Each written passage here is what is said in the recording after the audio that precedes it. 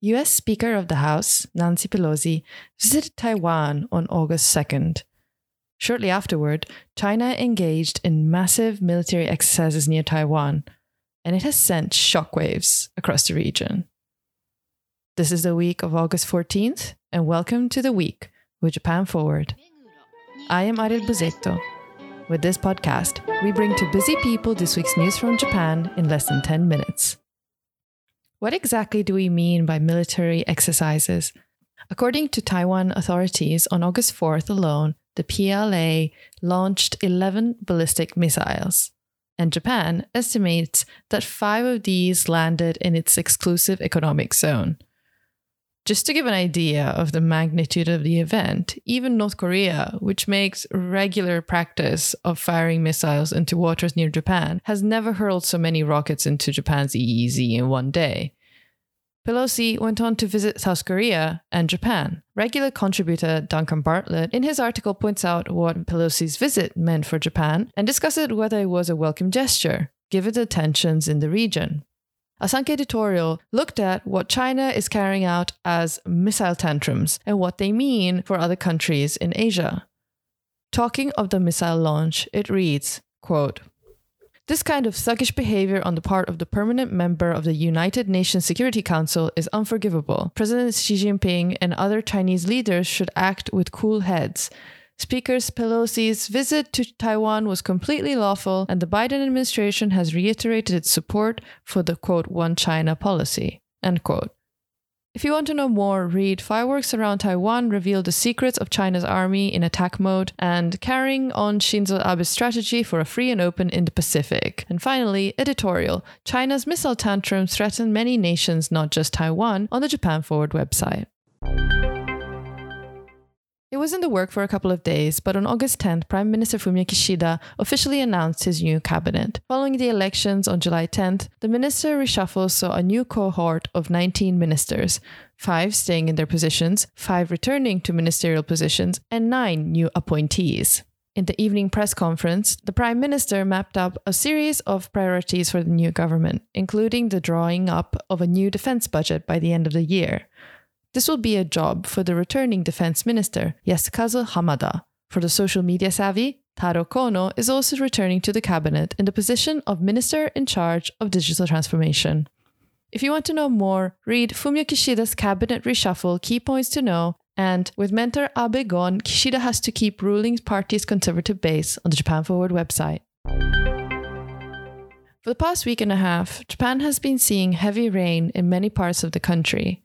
Notably, in North Japan, many areas saw flooding, mudslides, water and electricity supply was cut, and hundreds of people had to be rescued from their homes. Access to transportation has also been compromised in certain areas, with several bridges collapsing and affecting the train lines in Aomori and Yamagata. This is a developing story. If you want to find out more, read and look at the embedded video at Photos Heavy Rain Hits Northern Japan on the Japan Forward website. Design must express hope. Design does not exist as a slave to an industry that changes models just to sell products. It must be something that asks fundamentally how human beings should be now and creates the future. We must give people surprise and joy. These are the words of Issey Miyake, the pioneering Japanese designer who passed away on August 5th. The words are as remembered by Sankei reporter Ayako Kurosawa, who interviewed him many times in the past. In her article, she traces Miyake's roots back to Hiroshima and recounts the moment in which the artist admitted that he survived the atomic bomb. It was after Barack Obama held a speech in 2009. It's a moving article and a tribute to one of the most admired designers the world has ever seen. If you want to know more, read Obituary, Issey Miyake Designs Surprise and Joy into Fashion. Normally, in this segment, we always have a space for a sports article. But this week, we have a story inspired by sport.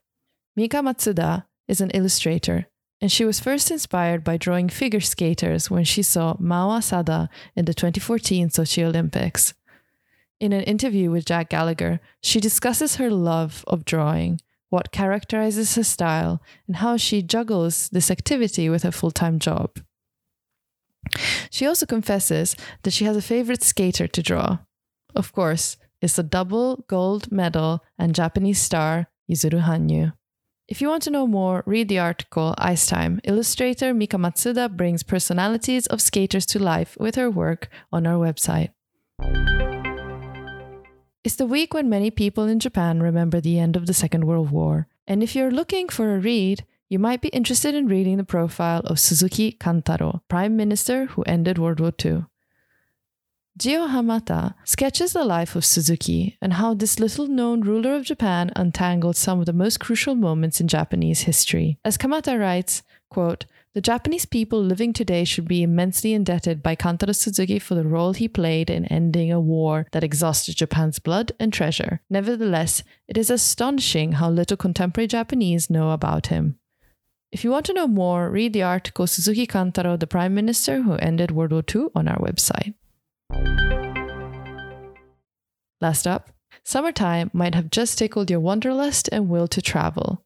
You can enjoy an itinerary right in Tokyo, in the old-fashioned area Yanaka, in what is often called the downtown part of the city. Our partners at Japan Journeys have put together an article showcasing some of the most interesting activities in the neighborhood, including Nezu Shrine, Hebimichi Snake Road, and much, much more. If you want to find out more information, read Experience Old-Fashioned Tokyo on a Walking Tour of Yanaka. Find other articles by our partners Japan Journeys on the Japan Forward website.